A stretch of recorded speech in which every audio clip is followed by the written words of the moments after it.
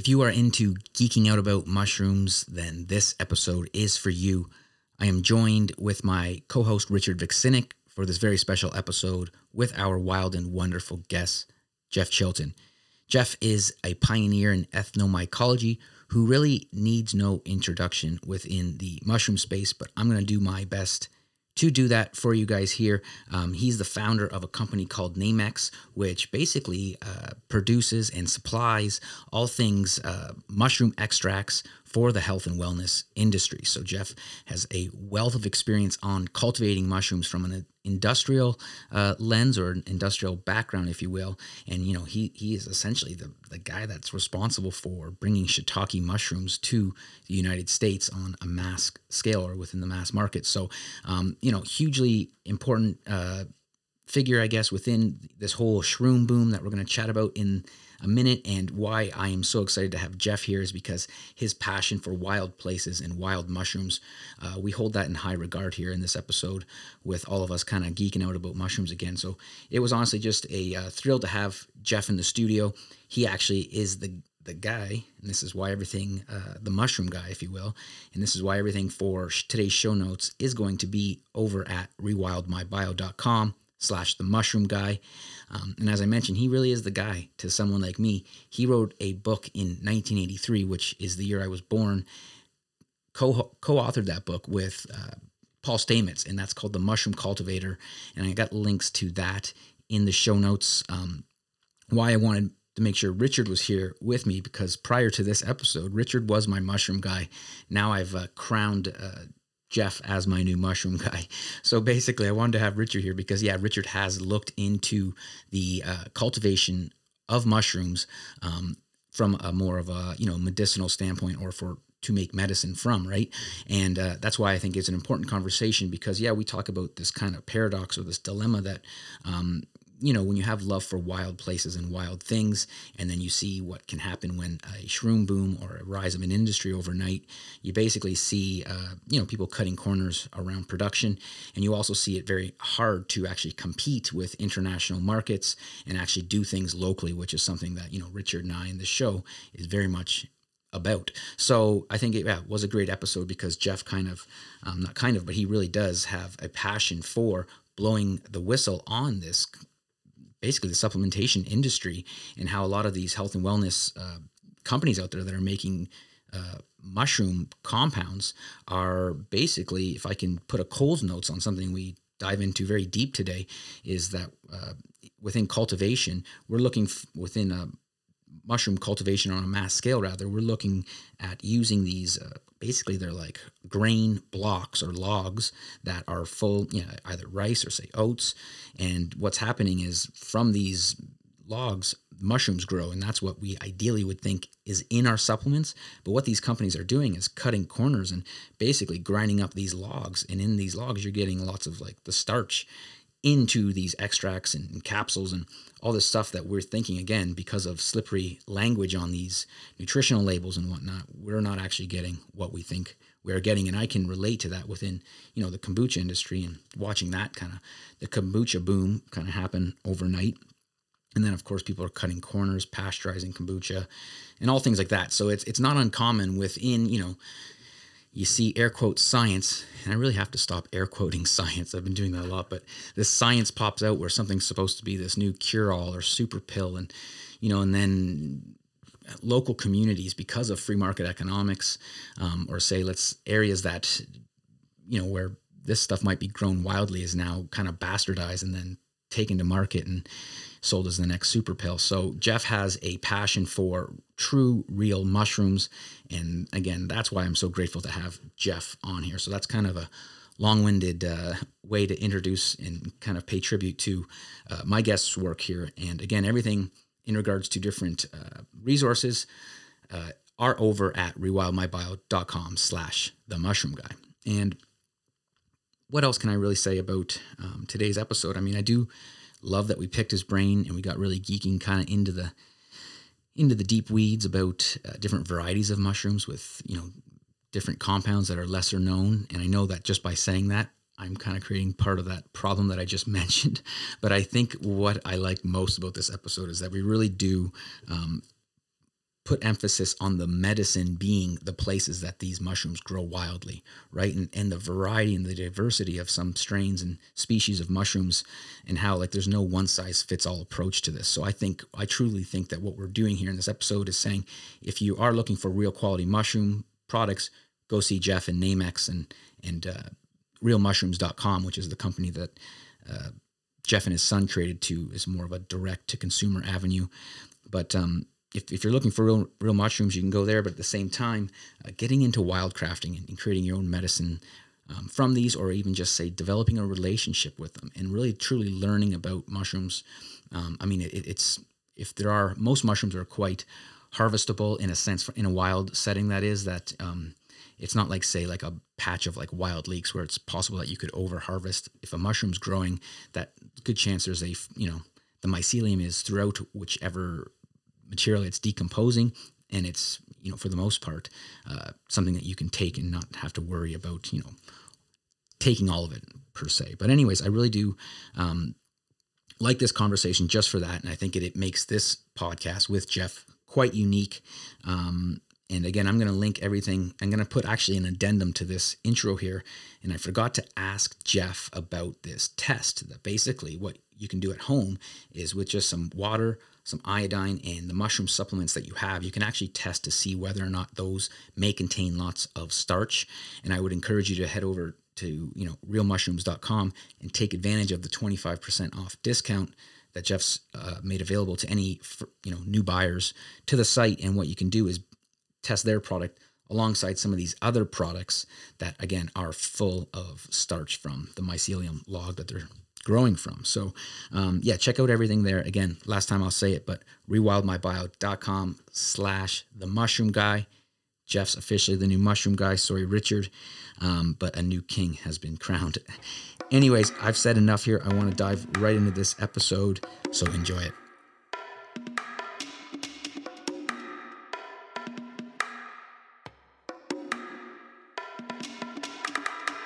Welcome to Rewild My Bio, a self-help and alternative health podcast. I'm your host, Sean Slade. Join me as I share stories, science, and strategies to help you rewild your biology and redefine your biography.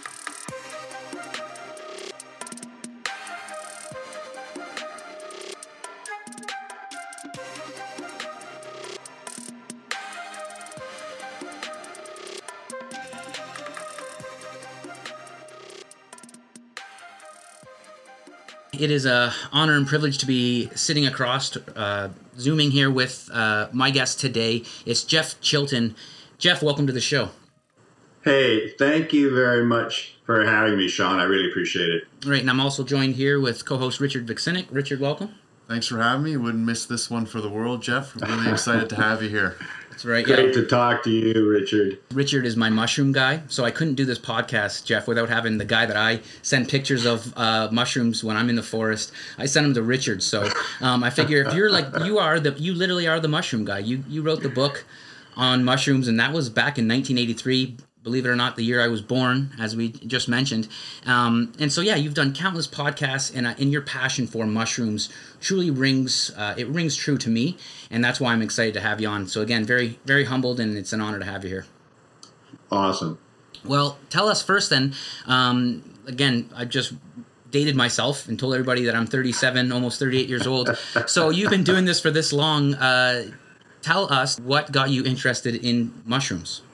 Well, because you're such a special group, actually, when I was in high school, which was in the 60s, I graduated from high school in 1965, went to university after that, but I actually had a friend that went to Mexico in, let's call it the junior year in high school. He came back with these stories. He went there for summer school, came back with these stories about magic mushrooms. And I don't know why, but it just kind of like, wow, that's really interesting. And then when I went to university, look, it's the 60s. Magic, anything was very important there. We were dealing with a lot of shamanism. And my study at university was anthropology, but we had a mycology department as well. University of Washington in Seattle.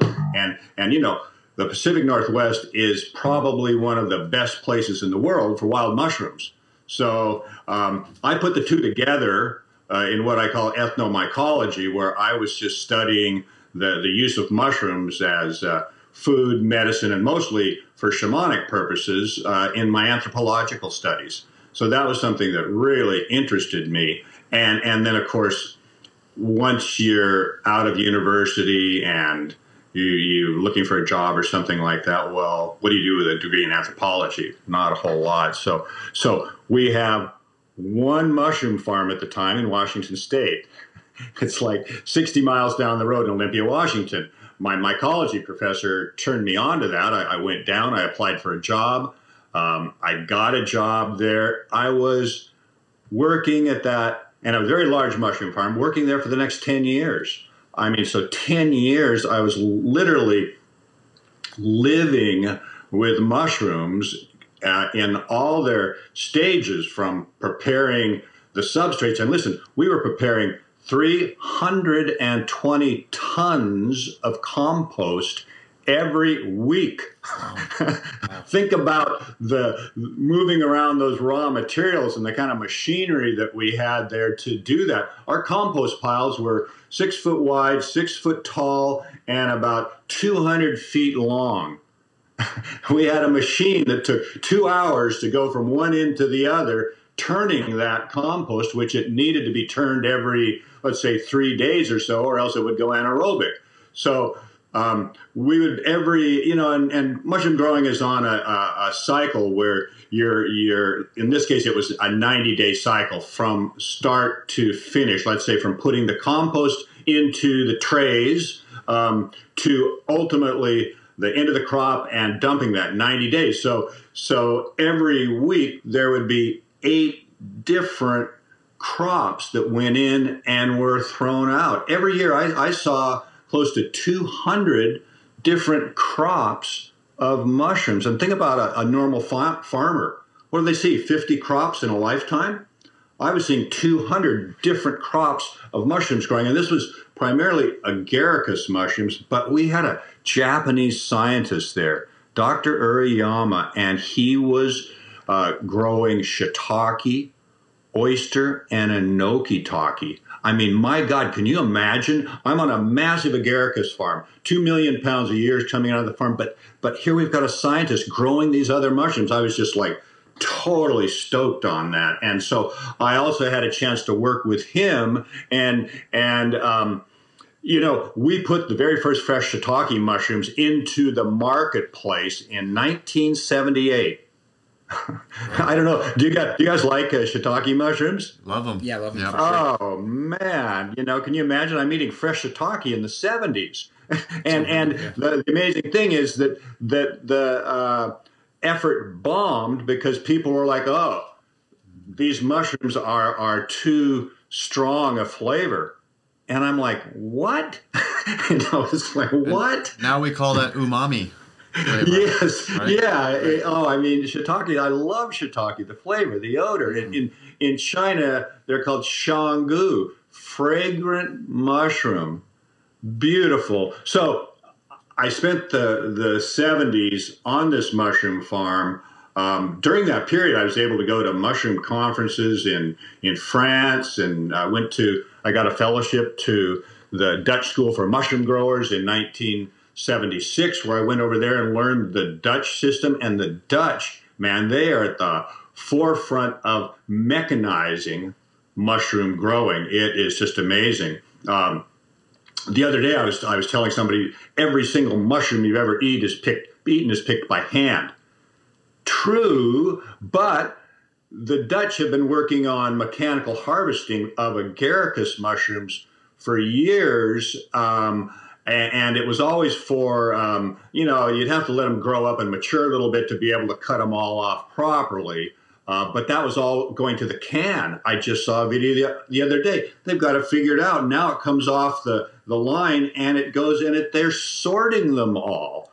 And I'm like, oh my God, they've finally done it. That's agaricus, of course. But still, again, the reason why mushrooms are relatively expensive is that, hey, they're picked by hand. Did you ever go into the house, the mushroom farm there, and actually see what was going on? Yeah, I've been once as a kid. We went on as a field trip, actually. Ah. And now one of my best friends actually is like the product manager there, believe it or not. So I've chatted with him in a few years past anyways about the whole process, and it really has changed a lot over the years throughout your time, without a doubt. Oh, yeah. Well, and I was lucky because the farm that I was on had old, what they called mushroom double, which was like a big barn, which was really the old school U.S. method of growing and European method to some degree. And then we had a brand new system where we used trays. And then ultimately, while I was there, we put in even a newer system of mechanized metal shelving, and a completely different system of composting that was brand new at that point, but now is quite a lot more farms use that system. And again, it was a Dutch system. I see. Well, you know what? I like that we're touching on this cultivation piece, because I know Richard has a story, anyways, in regards to how he's looked into, getting into the mushroom business and what exactly is coming in these supplements and things like that. So I don't know, maybe Richard, you want to kind of share your research into the mushroom business? Well, yeah, just listening to you speak, Jeff. So yeah, I've been looking into cultivation of mushrooms on a personal scale for about a half a dozen years now. Just kind of really very passionate about mushroom picking in the wild, working with them clinically, and we'll get into that in our conversation today about the benefits medicinally of mushrooms, and really seeing how that, really seeing the writing on the wall, how that's going to scale up. The demand for these mushrooms is scaling up exponentially. And in the next 5 years, I would imagine, or at least in the next decade, I would imagine that anyone who, for example, has had any type of cancer diagnosis will be considering these as part of their plan. So seeing that writing on the wall, I'm like, okay, and my passion for that, what can I do to sort of get my foot in the door? So probably on the back of some of your work, I went down to the States and got some know-how on how to set up my own little mushroom lab and do my clean technique and, start from making my own liquid mycelium right up to doing my sawdust blocks, etc. And so I've been playing with that for the last 5 years, but it took me about a year and a half to really realize that I'm going nowhere with this as a business. Right? You mean you're making $2 an hour, Richard? Yeah, no, probably negative $15. And really seeing the amount of work that would go into producing a sawdust block that gave me a pound of fresh reishi that would then dry down to like a eighth of a pound. Yes, I would make no money on this, and I realized quickly that I have to scale up really fast. And so there's that real almost need to industrialize it, which kind of also makes me bristle a little bit, right? But really, can we kind of dive into how that industry is emerging in North America and some of the encouraging aspects of that and some of the work that you're doing around that at Namex, which really, to me, is very exciting, but also some of the pitfalls. Sure. Well, first of all, the issue of growing mushrooms for food, I mean, hobbyists can start at a certain level and, they've got their day job, but they're doing it on the side and they're growing small amounts of mushrooms and they can scale that up to doing it, have their own little mini lab. And so they're making the spawn and then cooking up and they're all doing this in pressure cookers and all this kind of thing. And it's very, it's low tech, but it's great. It's appropriate for that kind of thing. But the minute you start to look at it in a commercial sense, what you realize is you have to, first of all, get to a certain point and have a certain amount of mushrooms that you're growing to have any sort of real business. And that's the thing that is the most difficult, because what that means is you're going to have to invest in some equipment because you've got to mechanize. You absolutely have to mechanize. And then you have to get up to a point where you are growing those mushrooms every week. You've got X amount of mushrooms coming out because the store that you're selling them to is like, look, Richard, I'm giving you shelf space. We need to have your product there. And then the other thing that you realize is that growing mushrooms means you're a babysitter. you cannot leave that crop. It is always in some stage that you have to be there. Somebody has to be there to take care of it and harvest it. And that's the other thing you realize is as you're scaling up is, my God, I need an army to harvest these things. So I basically tell most people, look, I mean, keep it at a hobby level or something, but you try to scale this up and it's just not going to work unless you're prepared to actually spend the amount of money it takes to mechanize it. And that could be $100,000 to $1 million, depending on where you want to go with it. But again, it's a expensive proposition to do that. And the other side of that is that, look, medicinal mushrooms. Okay, there's a reason why no mushrooms in the United States are cultivated and go into the medicinal mushroom market. And okay, small amounts for somebody who's maybe like yourself, you're growing small amounts, you're doing tinctures of them. Yeah, there's people that do that. But the thing is that mushrooms are 90% water. So supplements are dried powders. So if you get $5 a pound for your fresh mushrooms, dry them out, now you got to get $50 a pound. The economics are just simply not there. So there's literally no mushrooms on scale going into the supplement industry.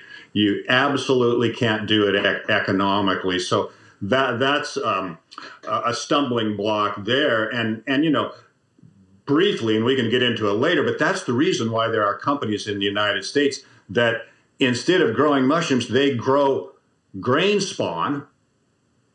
They grow mycelium on grain, and at the end of the process, like say 30 to 60 days, and they've got a good growth of the mycelium, they will then grind it to a powder and sell it as a supplement, sell it and call it mushroom. And then the issue ultimately is, and I've shown this through all my studies and analyses, is that the product is still mostly grain. It's actually, they're just selling you dried tempeh. Yeah. And that's what goes on because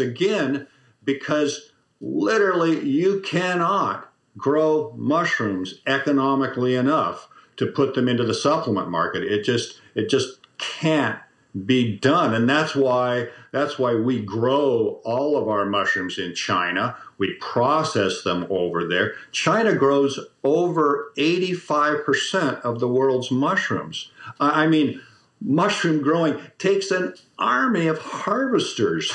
It's just like, no, it is not easy to get into that business and make it work. And only, again, up at scale can you get into it from a fresh market perspective. But otherwise, you'll be making literally $2 an hour if you're lucky, because and don't quit your day job because it's just going to drain you. And what happens is most people will do that for a few years, and then finally go, my God, I my whole life is in this thing. I can't leave. I'm babysitting these things, and I'm not making any money at it. And the store is giving me hell because I'm not delivering them every week like they want. And the restaurants are the same way. Hey, we put this on our menu, but where are the mushrooms?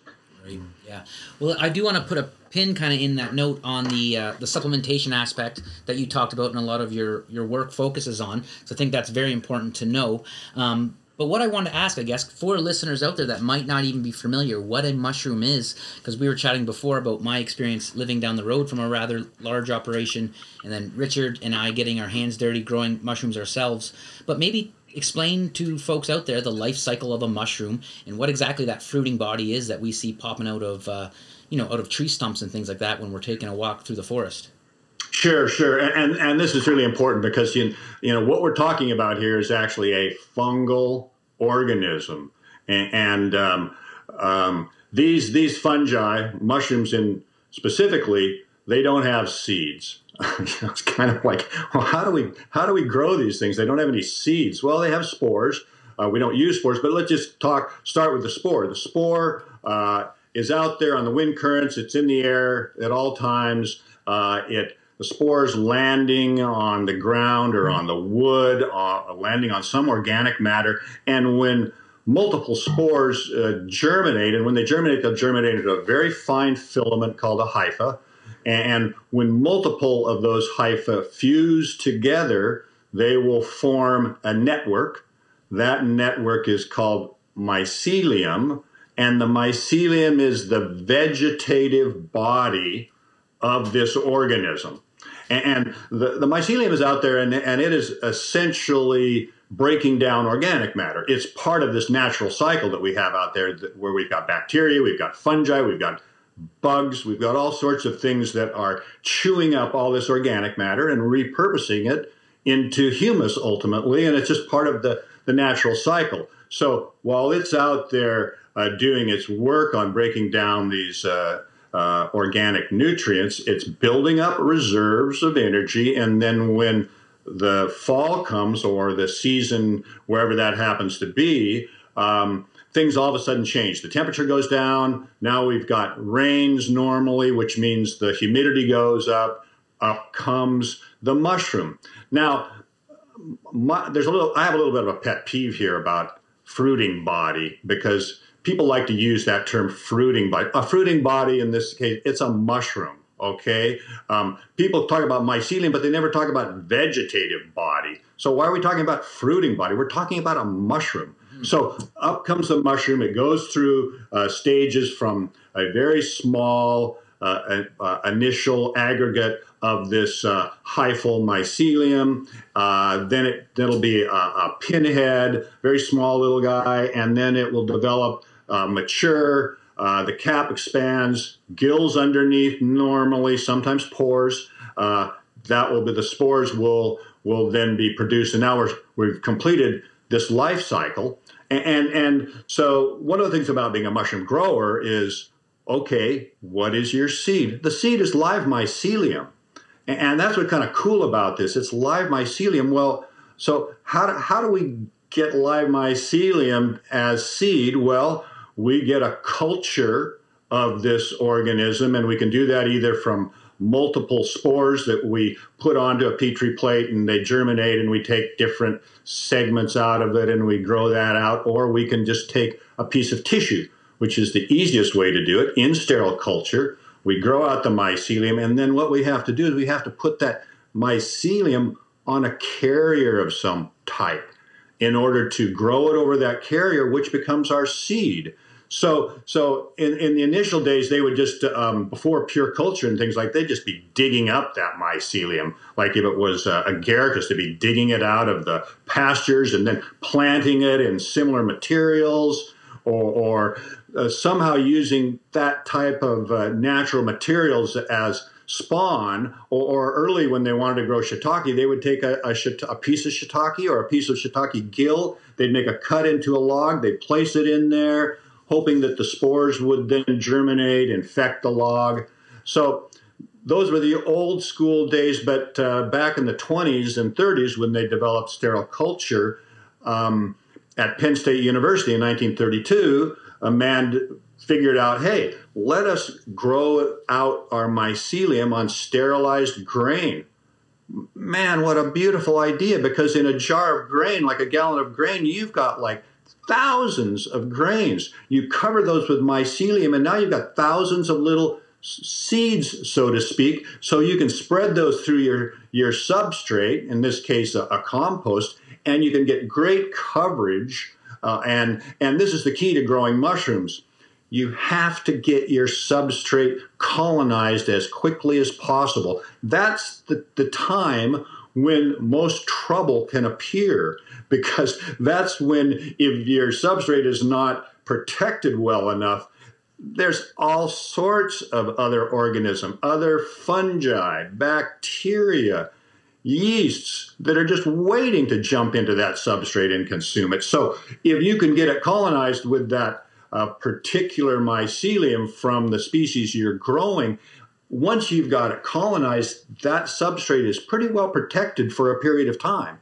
So that's kind of like your real key area right there. Let's get it colonized, and grain spawn developed as seed was an absolute breakthrough.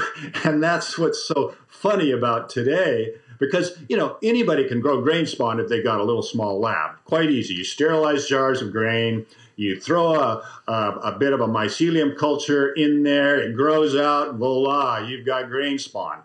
Pretty simple. Simple to scale up as well. Doesn't cost you don't have to have an army of harvesters to harvest mushrooms. You don't need a mushroom house. You just put it into a autoclavable bag, all that grain, sterilize it, inoculate it, and then after, let's just say 4 to 6 weeks, it's colonized, ready to go as spawn. But companies in the U.S. figuring out, I can't grow mushrooms cheaply enough to put them into the supplement market, just went, well, let's just take that and we'll grind it up to a powder and we'll sell it and we'll claim that it's mushroom. Or, today, actually, one of the companies finally actually saying, okay, yes, it is actually tempeh that we're growing and claiming that there's magic starch in it. Right. But the thing about it is no, this is a process that was developed for seed to grow mushrooms, and it's being utilized to create nutritional supplements which end up being mostly grain starch. And that's a travesty, unethical, because they're calling it mushroom. And I've called that out, and I've demonstrated in the analyses that I've done is that the most important compound that you want in a supplement, which is a beta-glucan, is next to nil in these products, because the amount of mycelium, if you've grown grain spawn before, okay, it looks really great when it's all colonized. You break that up and it's like, oops, it's still mostly grain. So that's really the issue there. And our analyses have shown low in beta-glucans, very, very high in starch. You put those products out there, mushrooms do not have starch. So why would a so-called mushroom product be so high in starch? All of the residual grain. Why is it low in beta-glucans? Small amount of mycelium, easily provable by analysis, yet these supplement companies are out there putting this into the marketplace, and you're just like, how are you allowing this? We even have an FDA compliance document from the 70s that says you cannot call mycelium mushroom. Well, this isn't even pure mycelium. This is myceliated grain. It's like calling an egg a chicken. Oh, it is just horrible, and it's a terrible bait and switch, because what they want to do, and this is one of the key issues why I hate the term fruiting body, is because they will say, our mushroom product is mycelium, fruiting body, primordia, extracellular compounds. It's like, you don't have a mushroom. That's not what a mushroom is. You can't claim that word and then say, you've got a mushroom and here's all of the different parts of it. No, you don't have a mushroom at all. And so that's where the whole fruiting body thing comes in. Look, scientifically, fruiting body is a word for exactly that, but a mushroom is a fruiting body. You can't say, my mushroom is all of these other things, when it's not. So that's a really great recap in terms of just the basic processes, stages, and understanding of the growth of a mushroom, some of the challenges to doing that effectively and efficiently in a lab or as a producer. And we're getting a real good sense here of how maybe the market is skewing in a direction that is, just looking to sell some stuff that isn't necessary. So calling an egg a chicken, basically.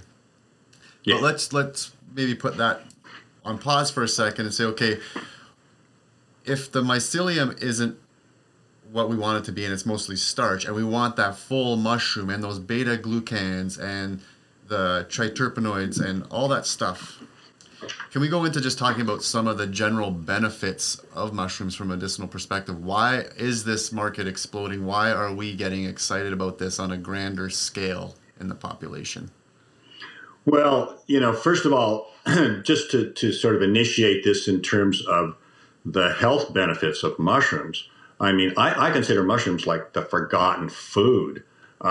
Asia and the rest of the world has not forgotten it. They eat a lot of mushrooms, and that's a standard part of their diet. And somehow in the West, we just ended up with one mushroom with very few people eating it, being the agaricus mushroom. Mushrooms, in terms of their nutritional value, 20, more or less 20% protein. The majority of them are carbohydrates, but they're very good carbohydrates like mannitol, which is slow acting, and that's one of the beautiful things about it. It's mostly fiber, so you get a lot of fiber in a mushroom, so it's feeding our microbiome as well.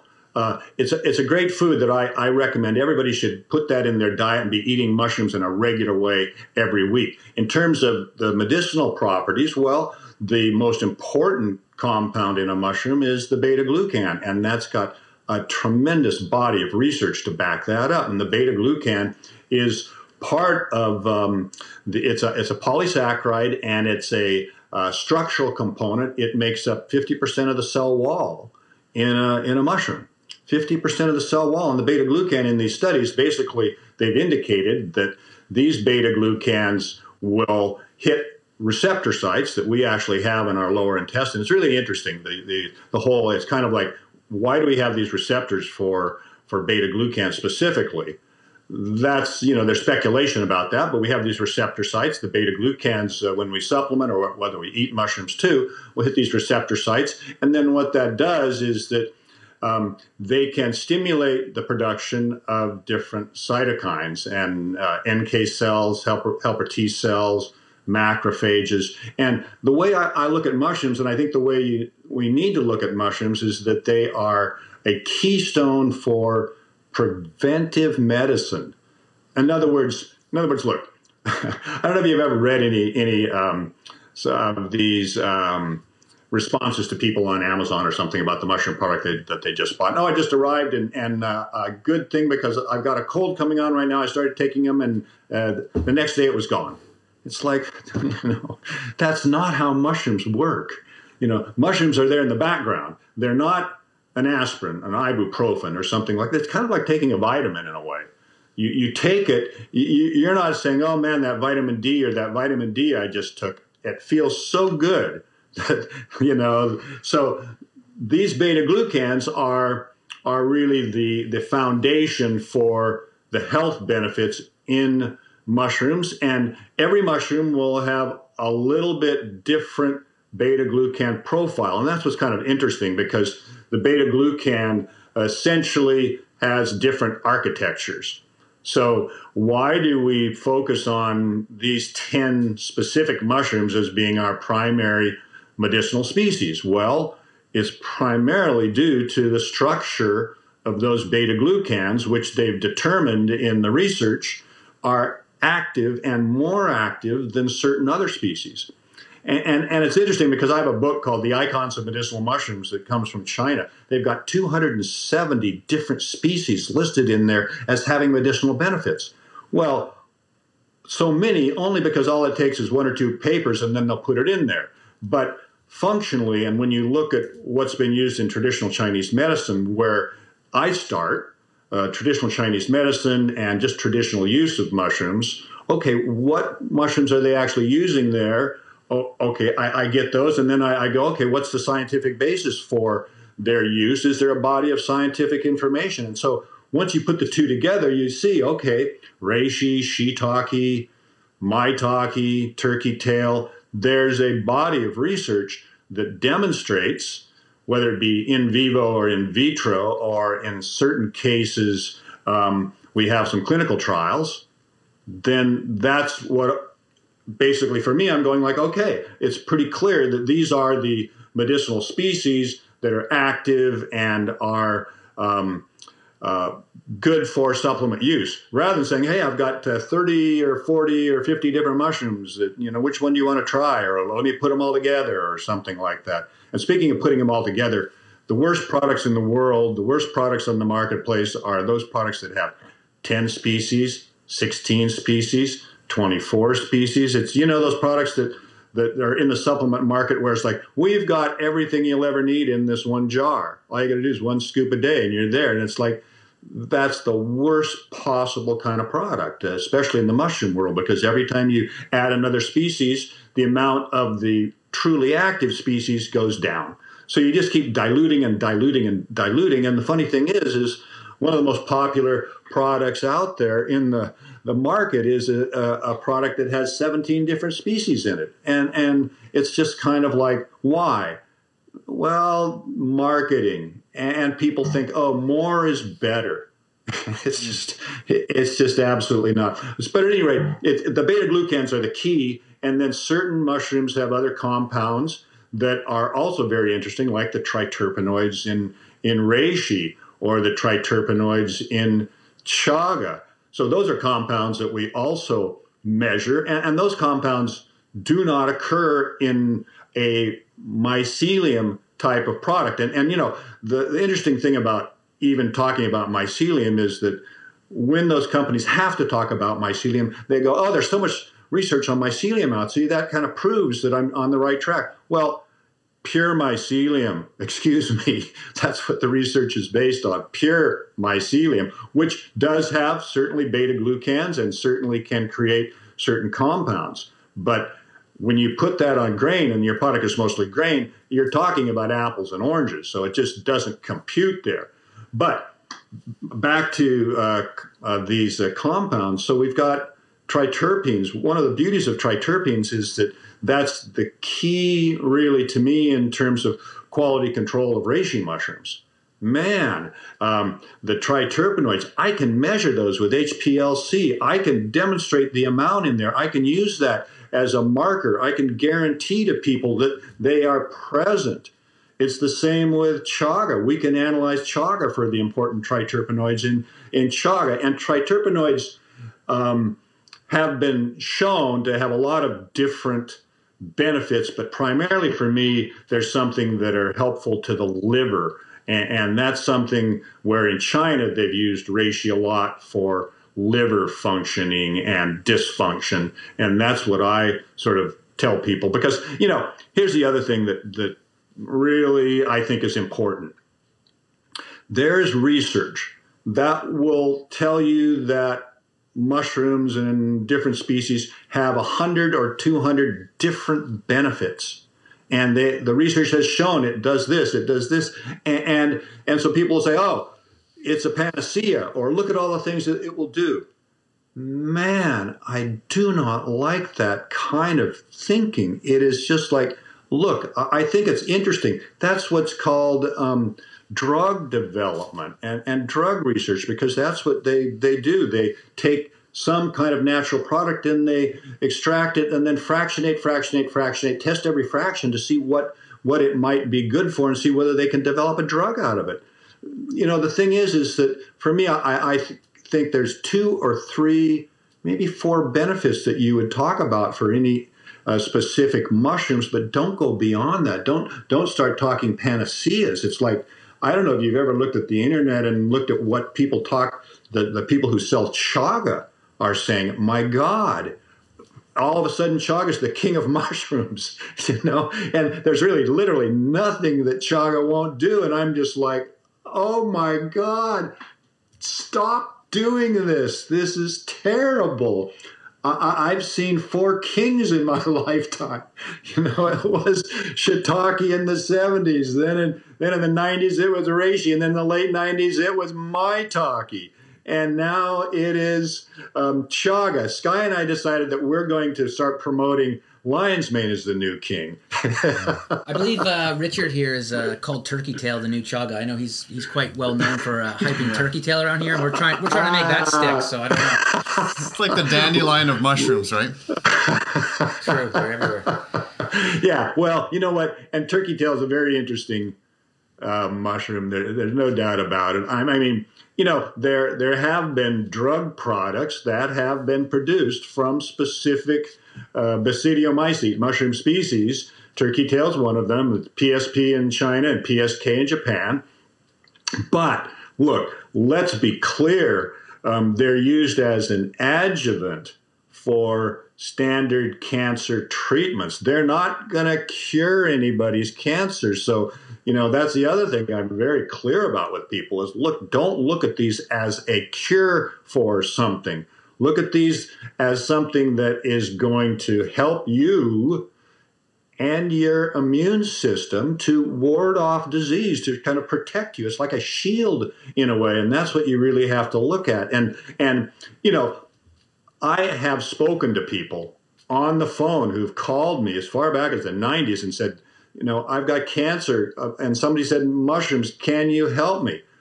When you talk to those people, the last thing that I would want to do is sell them grain starch. For God's sakes, it's just unethical. But yeah, back to the compounds, I guess, of some of these mushrooms. There's interesting stuff with I can't say it properly. Ergosterol. Ergosterol. Think of ergo. Ergo.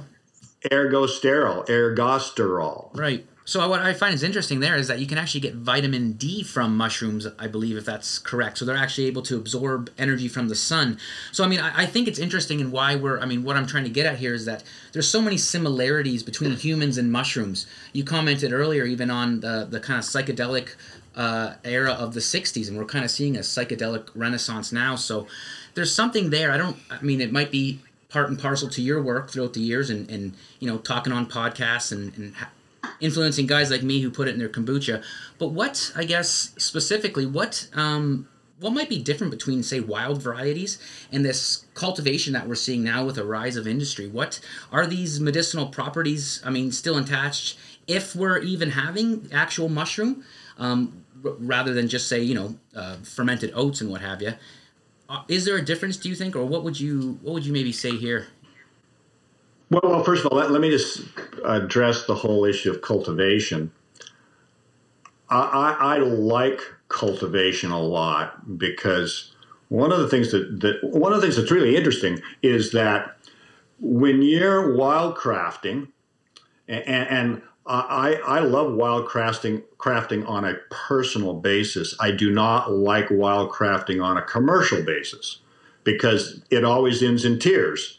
No way around it. So on a personal basis, wild crafting, I like it. But one of the things you have to remember is that a reishi mushroom grown here, let's just say in BC, or grown in Ontario, or grown in somewhere else, these are what we would consider different strains. It may be the same species, but because of where it is grown locally and what it's growing on, it will have developed a different genetic set that it has. You do a genetic test, it'll be the same, but basically it has different enzymes and things like that it's growing, and so it can produce different levels of the active compounds, and we've seen this very clearly in reishi mushroom. And I saw this in a presentation back in 2000 or 1999 by a Taiwanese scientist who had 12 different reishi mushroom cultivars, tested them all for triterpenoids, 1 to 12%. Think about that for a minute, 1 to 12%. Now, a couple things happen when you see that, one of which is, okay, what do I want to grow? And two, if it's 1 to 12% and scientists are doing work on reishi mushroom and they haven't characterized the material that they're utilizing, how can I essentially recreate what they're doing if I'm using a completely different reishi mushroom from a completely different place? So it becomes really important, and that's where cultivation comes in. In cultivation, we want to, in a sense, get a standardized strain that has the characteristics that we're looking for, and growing it in a somewhat standardized manner, always on the same substrate, so that ultimately we know exactly what we're growing and what we're selling. And it's important for the medicinal mushroom because, again, a different cultivar is going to produce different levels of the active compounds. Now, that's not so much so when it comes to the beta-glucans, but with these other compounds, it is very, very important. And I bring that up, first of all, from reishi, and we've tested lots of reishi mushrooms and ourselves, and we're always testing the cultivars that we're using because that's the raw material that we use for our extracts. So we need a profile that fits with what we're trying to deliver people. And so in terms of a reishi mushroom, we want something that has a higher level of triterpenoids because they've shown to be beneficial compounds. We don't want a reishi that has no triterpenoids. If we wanted that, we would be utilizing a Ganoderma sinensis, a black reishi that's very common in a lot of the Chinatowns in major cities and in China itself. It's wildcrafted and black, but it has almost no triterpenoids, just like the Ganoderma out here, Ganoderma applanatum, almost no triterpenoids. Ganoderma oregonense. Back there you have Ganoderma sugae, and you do have some lucidum back there, which is really cool. And those two species may, in fact, have reasonable levels of triterpenes, and you'd know that pretty much if you were to chew on them a bit and go, oh, wow, this has got some good bitter flavor to it, and then you go, okay, yeah, we've got triterpenoids. But the standardization of the cultivar is important, and this is so interesting because we're doing basic research all the time in terms of that very topic. We just completed research with a Japanese scientist who's a mushroom scientist who's been doing it for a long time. Part of our project with him was testing our lion's mane for haricinones. And in lion's mane, there's a number of different compounds that are responsible for the stimulation of what's called nerve growth factor. And that's why you've got a lot of people looking at lion's mane for what it does for the brain and working for either dementia or memory or things like that. In the mycelium, in pure mycelium, they have a compound called the adenosine. In the mushroom, they have these haricinones.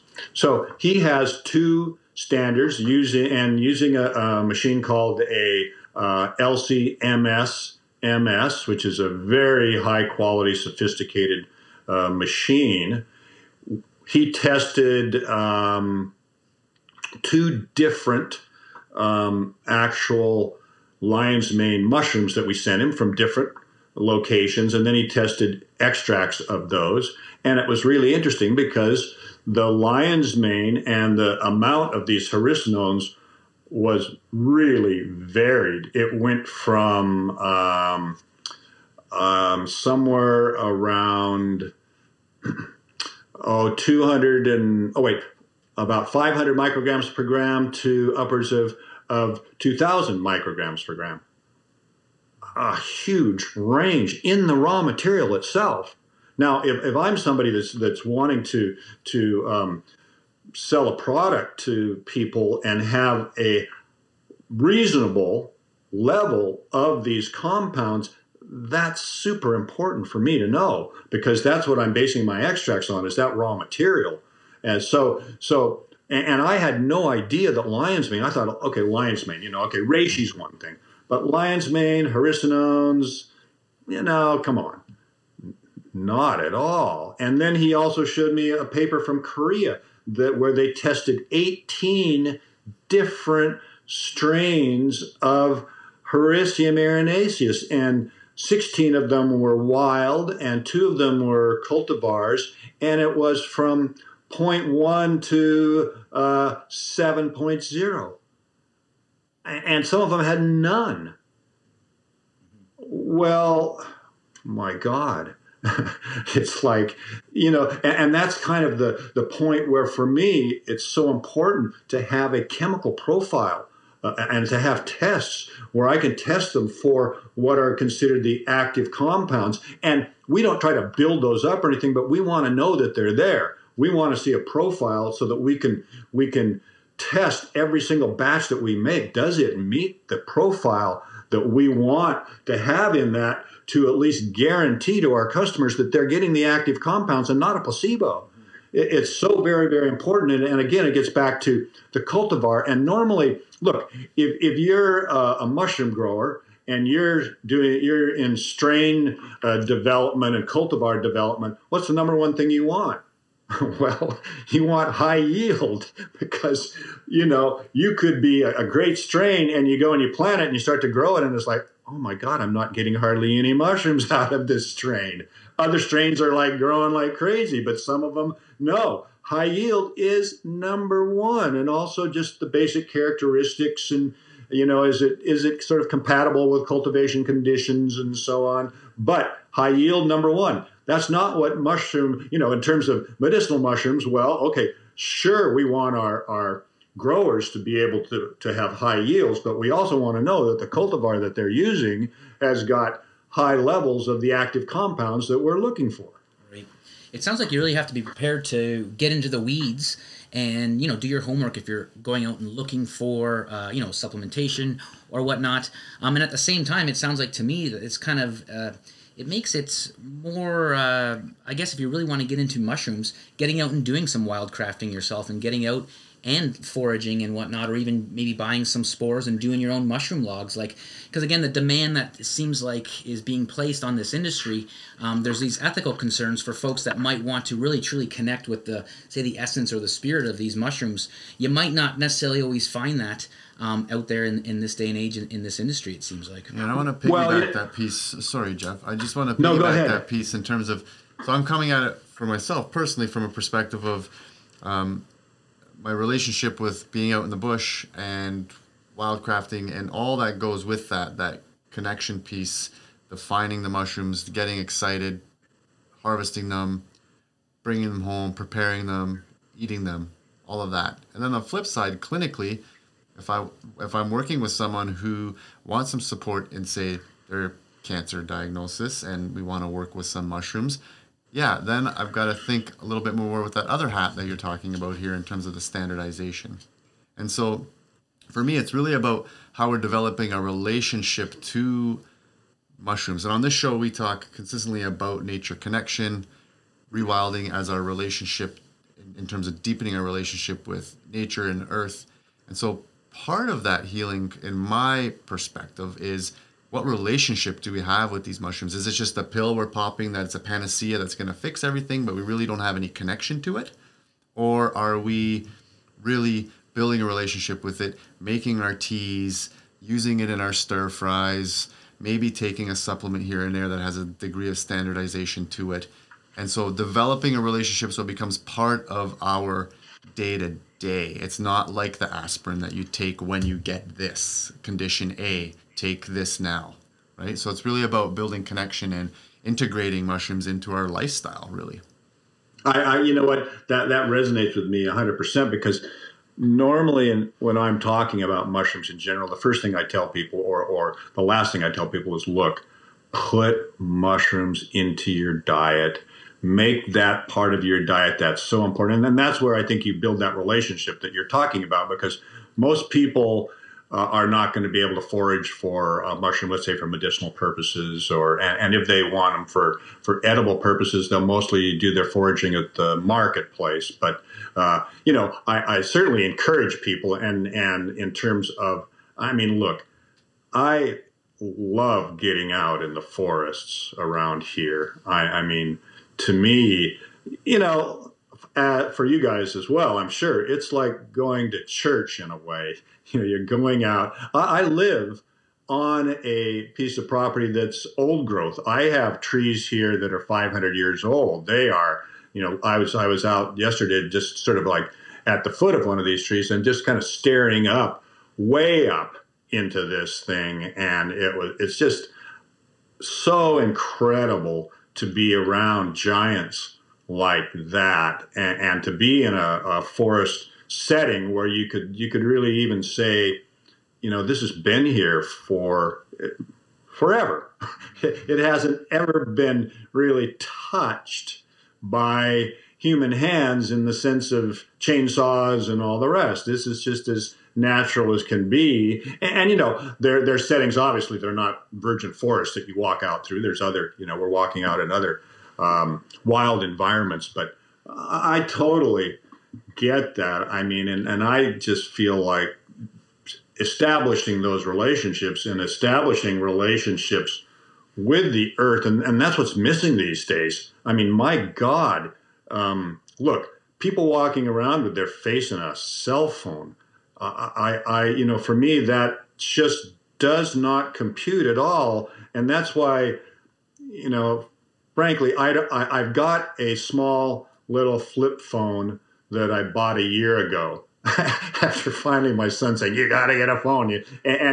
After, because I'm like, look, I don't need to be, people get a hold of me wherever I am, and I don't need to be using it. But these days, if you go into a city or something, you kind of need a phone to call different things. So, and I travel a lot, and it's hard to travel without without a phone. I use mostly email for all my communication, and it's just for me. I just see the phone has been an incredible, especially the cell phone, intrusion into our culture and into people's lives, and it's not getting any better. It is getting worse because we have generations that have grown up since they were 3 years old with this smartphone in their hand, and it is so addicting. And so for me, that's taking people out of the wilderness, taking them away from their connection to the earth. It's like the fact that we have to have field trips from cities just to go out and see how plants are grown. Things like this. It's like, where does your food come from? Oh, I don't know. Well, let's go. We'll take a field trip out there. I mean, it's one thing to take a field trip to a mushroom farm, which nobody's ever seen and is really unique. It's another where people haven't even really seen vegetables growing or something like that. And how many generations are we away from the farm? My grandparents, one set of them, were farmers. My dad had enough of it and went to university and never looked back. I sort of broke that and kind of went back to a kind of farming with mushroom farming. And I'm in the country. I grew up in the city, but I live in the country because I want to be next to nature. To me, that resonates very deeply. And we have to really guard against that connection being broken, which it is. And technology is just yanking people away from that connection. And in a way that helps the overlords harvest more of our precious environment out there.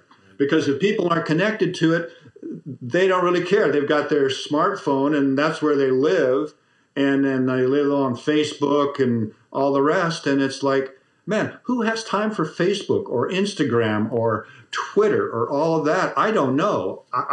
There's almost more species of social media than there are mushrooms. Speaking of that, I'm wondering if we could talk a little bit about some of these less famous mushrooms that your company works with, like Poria, for example, or Tremella. Can you talk a little bit about those? Well, you know what? Poria is kind of interesting because Poria is actually a sclerotia, which is a hardened mass of mycelium, and it grows underground, and it's used extensively in China in all sorts of formulas because it actually acts as a diuretic, and that's primarily its place in traditional Chinese medicine.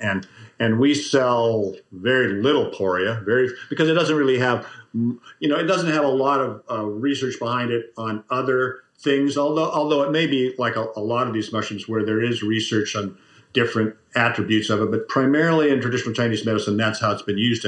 And so it's very popular over there in terms of putting them together with other herbs.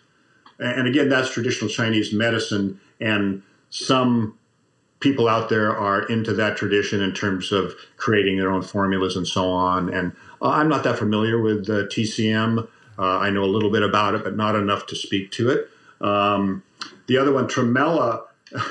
Tremella is so interesting because it's like this gelatinous flower. It's really, really cool. And it's because of that gelatinous nature, it has hyaluronic acid, which has been used a lot for skin treatments. And they've used Tremella in a lot of skin type products in Asia and beauty products and things like that. And so we have some customers that use it for those activities. And the fact is that each mushroom has sort of certain attributes, let's say, that companies key in on, and that's where they find a market for the particular product. Because for me, look, if primarily we're talking about mushrooms for their immunological activities, well, how many are there before you start saying, well, this is just like that, and so it's like, why should I use shiitake instead of maitake? Or why should I use turkey tail instead of, there's all of these things that come up. And that's why I really feel like, unless you're really specialized in TCM or something like that and can put certain species into a formula where it makes some kind of sense, to me, that's why, 10 species, I think, is what we sell. And I think that's kind of what I call, more or less the top 10. And even at that, we've got a few that are kind of sleepers in a way. The funny thing is that lion's mane, 5 years ago, I think we probably sold 100 kilos in a year of lion's mane. Last year, I think we sold maybe 10 tons of lion's mane. It's just like, I mean, you're talking about dry powder, 10 tons of dry powder. And when you think about the actual amount of fresh mushrooms it takes to make 10 tons of let's just say, okay, sometimes we have what we call a 1-to-1. Sometimes we have an 8-to-1, 8 kilos into 1 kilo of extract powder. So it's just really crazy how all of a sudden lion's mane just jumped out in the front. And what really drove that was the fact that there's this category called nootropics, and everybody's looking for something that can enhance their performance. And enhance my mental performance, I'm all for it, they say. And what is it? Let me have it. I want it. And so lion's mane has fit into there. It's kind of like the whole thing now with psilocybe and this whole thing out of Silicon Valley, kind of like, oh yeah, we're taking LSD in small amounts to stimulate our brain powder, and we're taking we're microdosing in psilocybe to do the same thing. And so lion's mane kind of came out of that whole nootropic idea. And I get it. I drink coffee in the morning. That's why I can just keep talking and talking and talking and never stop. Nice. That's a secret. You got to put some more chaga in that coffee. Yeah, right. Well, actually, I'm glad you brought up lion's mane, because as I mentioned prior, I'm trying to finish a PhD right now, so I need some extra mental performance whenever I can get it. Yeah, exactly. Right. So lion's mane, I've been keen on. I'm probably part of the reason why you've increased in tonnage there. But I've tried a bunch of different lion's mane supplements. So I guess my question to you is, on that note of developing a relationship with other plant species, or other fungi rather, what other types of varieties are out there that might have similar benefits to, say, lion's mane? What might have the BDNF and the NGF, or even other psilocybin varieties maybe that you know of that might have this compound?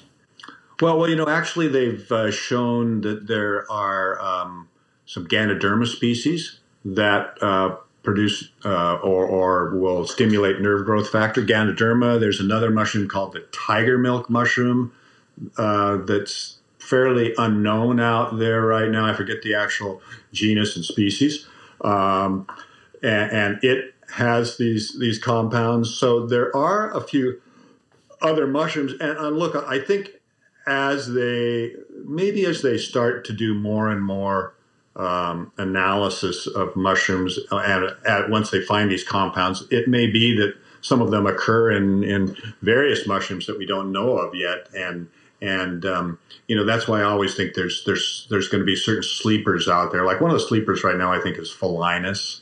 Phelinus is a polypore, big hard conch, and it's got a lot of good research coming out of Korea on it, and it's primarily anti-tumor type of research, but it looks really strong in terms of activity. I think that's going to end up being something in the years to come that people will look at. That's one of the species that we have and we sell that right now. I mean, we don't sell hardly any of it. It's just kind of certain, like naturopaths or others that are creating their own. We don't have any really big company that is buying Phelinus and putting it into, because basically for the bigger companies, they want something where there's a buzz about it. They want the lion's mane. They want the cordyceps. They want something where people know it. They're not willing to get out in front. They sort of lead from behind, the bigger companies do.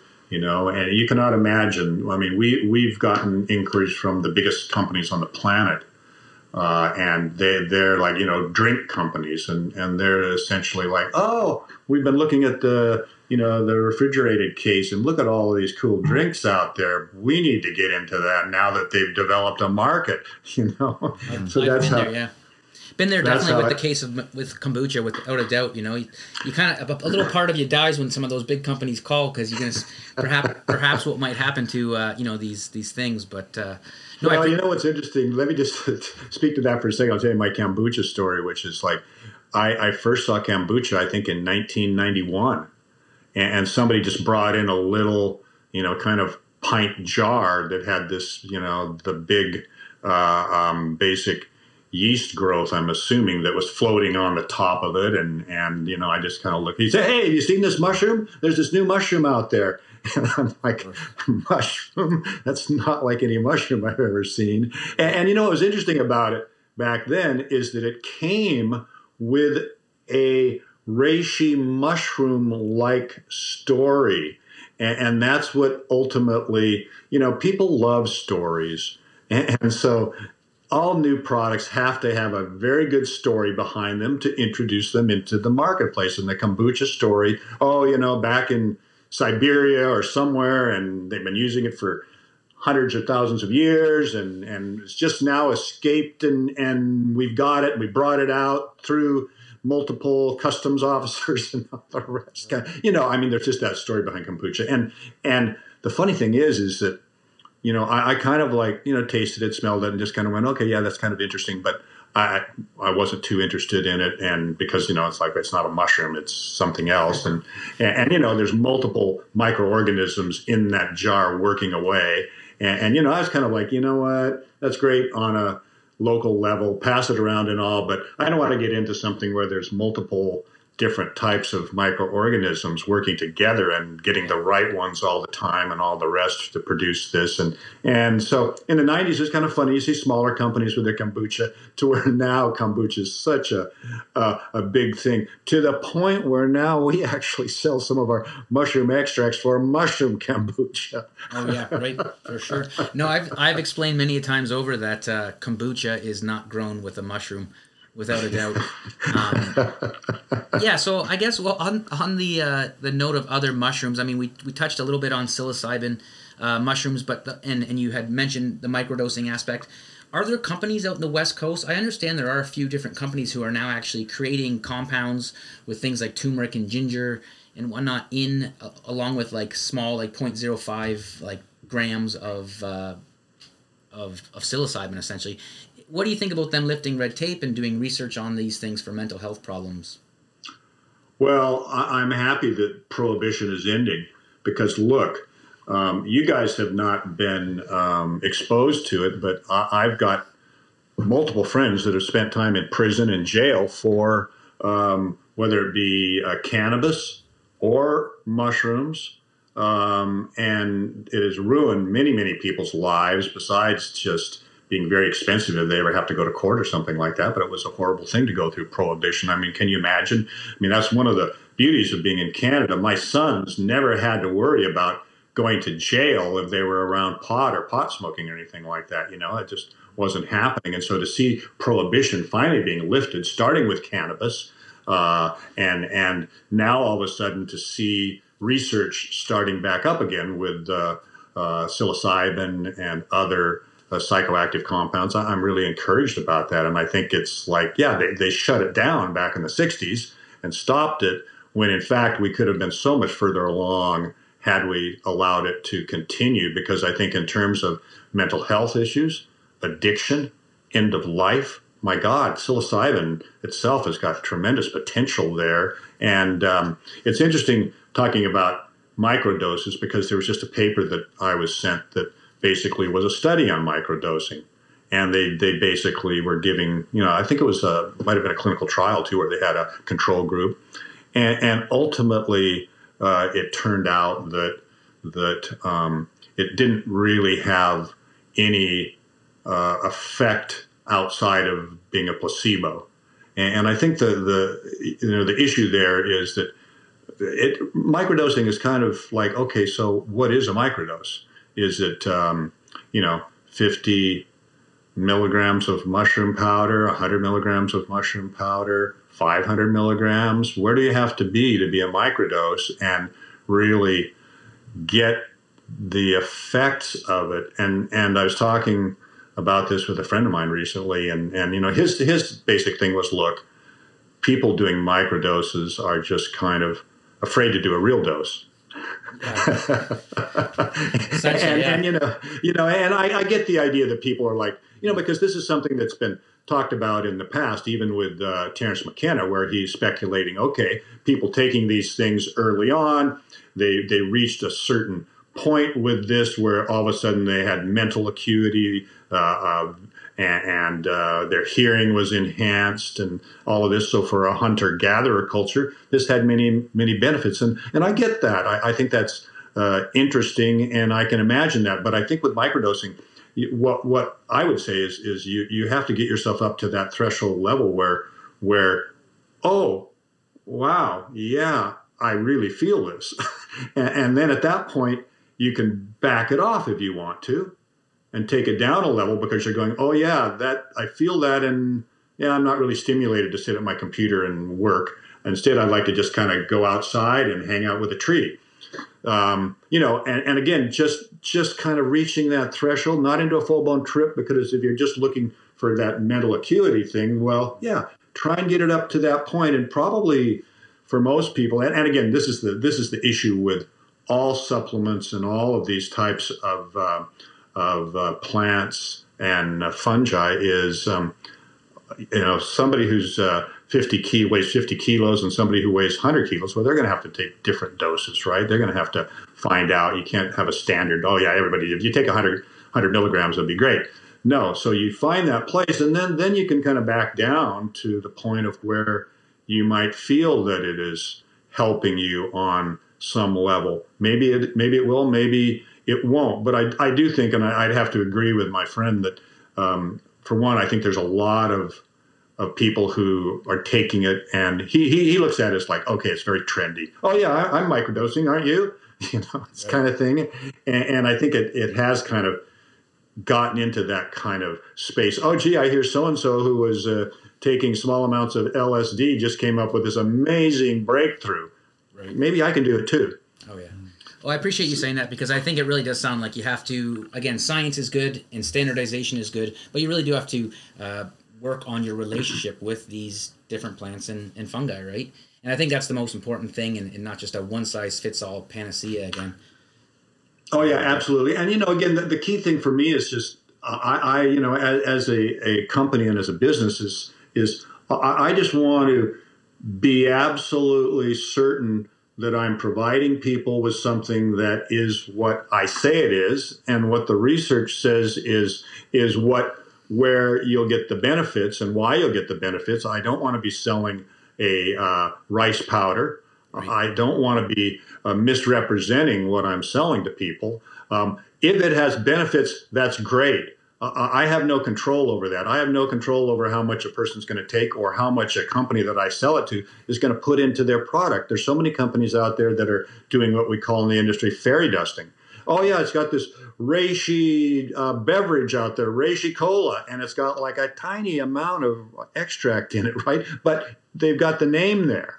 And maybe as a food, oftentimes you don't even have to put the amount of it that you've got in there. As a supplement, at least you normally have to put the amount of the particular ingredient, but as a food, you don't.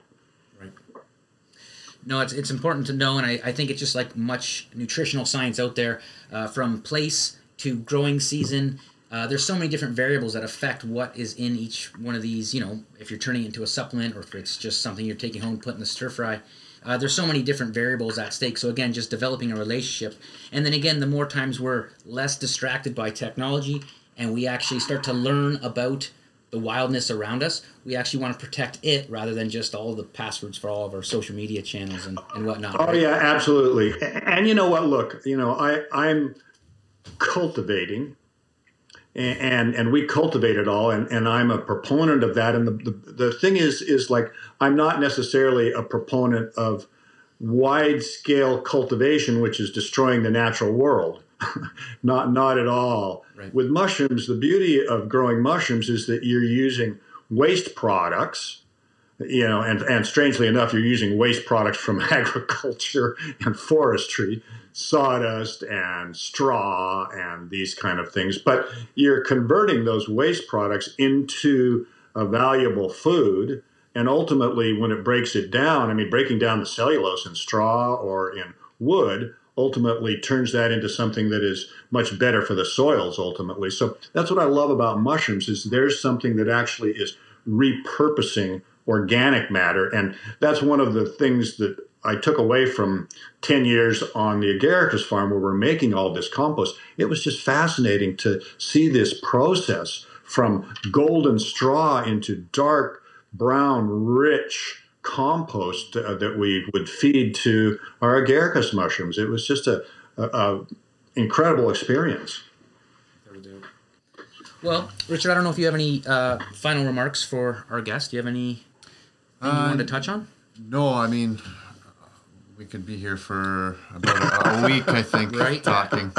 I agree. We'll have to do it again. Just let me know. But it's again, I really appreciate the fact of you guys and your knowledge. So that's wonderful for me. Yeah, and it's been good talking to you and getting your perspective and where the industry's going, where the industry's come from, how we can take a little bit of our own personal ownership of our relationship to mushrooms, and just thank you for all the work you've done over the years, and keep drinking that reishi tea and you'll keep immortal, and we'll see you in about a decade. How's that sound? Right. Yeah. I certainly hope so. It's interesting because they do have some studies out there where they basically looked at different populations and tens of thousands of people and said, hey, the population that says they eat mushrooms are living longer than the population that says it doesn't. And I tend to go along with that. I think fungi are just a really important food, and mushrooms, eating mushrooms is important for people to get those into their diet. I really totally believe that. Well, what I'll do is I'll link a whole bunch of stuff in the show notes in regards to the supplementation industry, the white paper that you wrote, everything you'll be able to find at rewildmybio.com/The Mushroom Guy. You're officially the Mushroom Guy here on this podcast, Jeff. No, it's no longer given to Richard, that title. You are now the new king here on the Rewild My Bio podcast for mushrooms. The king of mushrooms? Yes. Oh, my God. It's you. But no, again, thank you so much for all the work you do and your passion and how that comes out. I do want to ask you one final question that I ask all guests, and your answer it doesn't have to stay to our conversation here in regards to mushrooms. It can branch out to wherever you think it needs to go. But my question for you, Jeff, is what is your wildest dream for the earth? What's my what? Wildest dream for the earth. Oh, my wildest dream is that we would stop this path to urbanization and people would go back to the country and live a much more natural life, much more connected, and just kind of stop this whole path to a virtual world, which is basically what is happening. We have to get back to the real world, and that's what I really am hoping that we can do. That's the only way that the planet is actually going to survive, and so that's really where we have to focus, is just, stop consuming, everybody. You're just consuming too much stuff. Yeah. Two really good points there. I thank you for that, and grateful for this technology and its ability to help us connect and share this message with others. If Richard and I ever get out on a plane and head out west there to BC, I would love to come and do some mushroom foraging with you out there. Absolutely. That would be a dream come true, without a doubt. So yeah, again, I will link everything in the show notes. It's at rewildmybio.com/The Mushroom Guy. And everything as far as Jeff's work, Namex, their work there, and realmushrooms.com. We're going to link everything there, and we will actually have there is a 25% discount for any first-time buyers, so please check out the website and everything on there. And please, if you've enjoyed this episode, don't forget to leave a rating and review, as that will help other people find this episode. Thanks very much, everyone, and stay wild.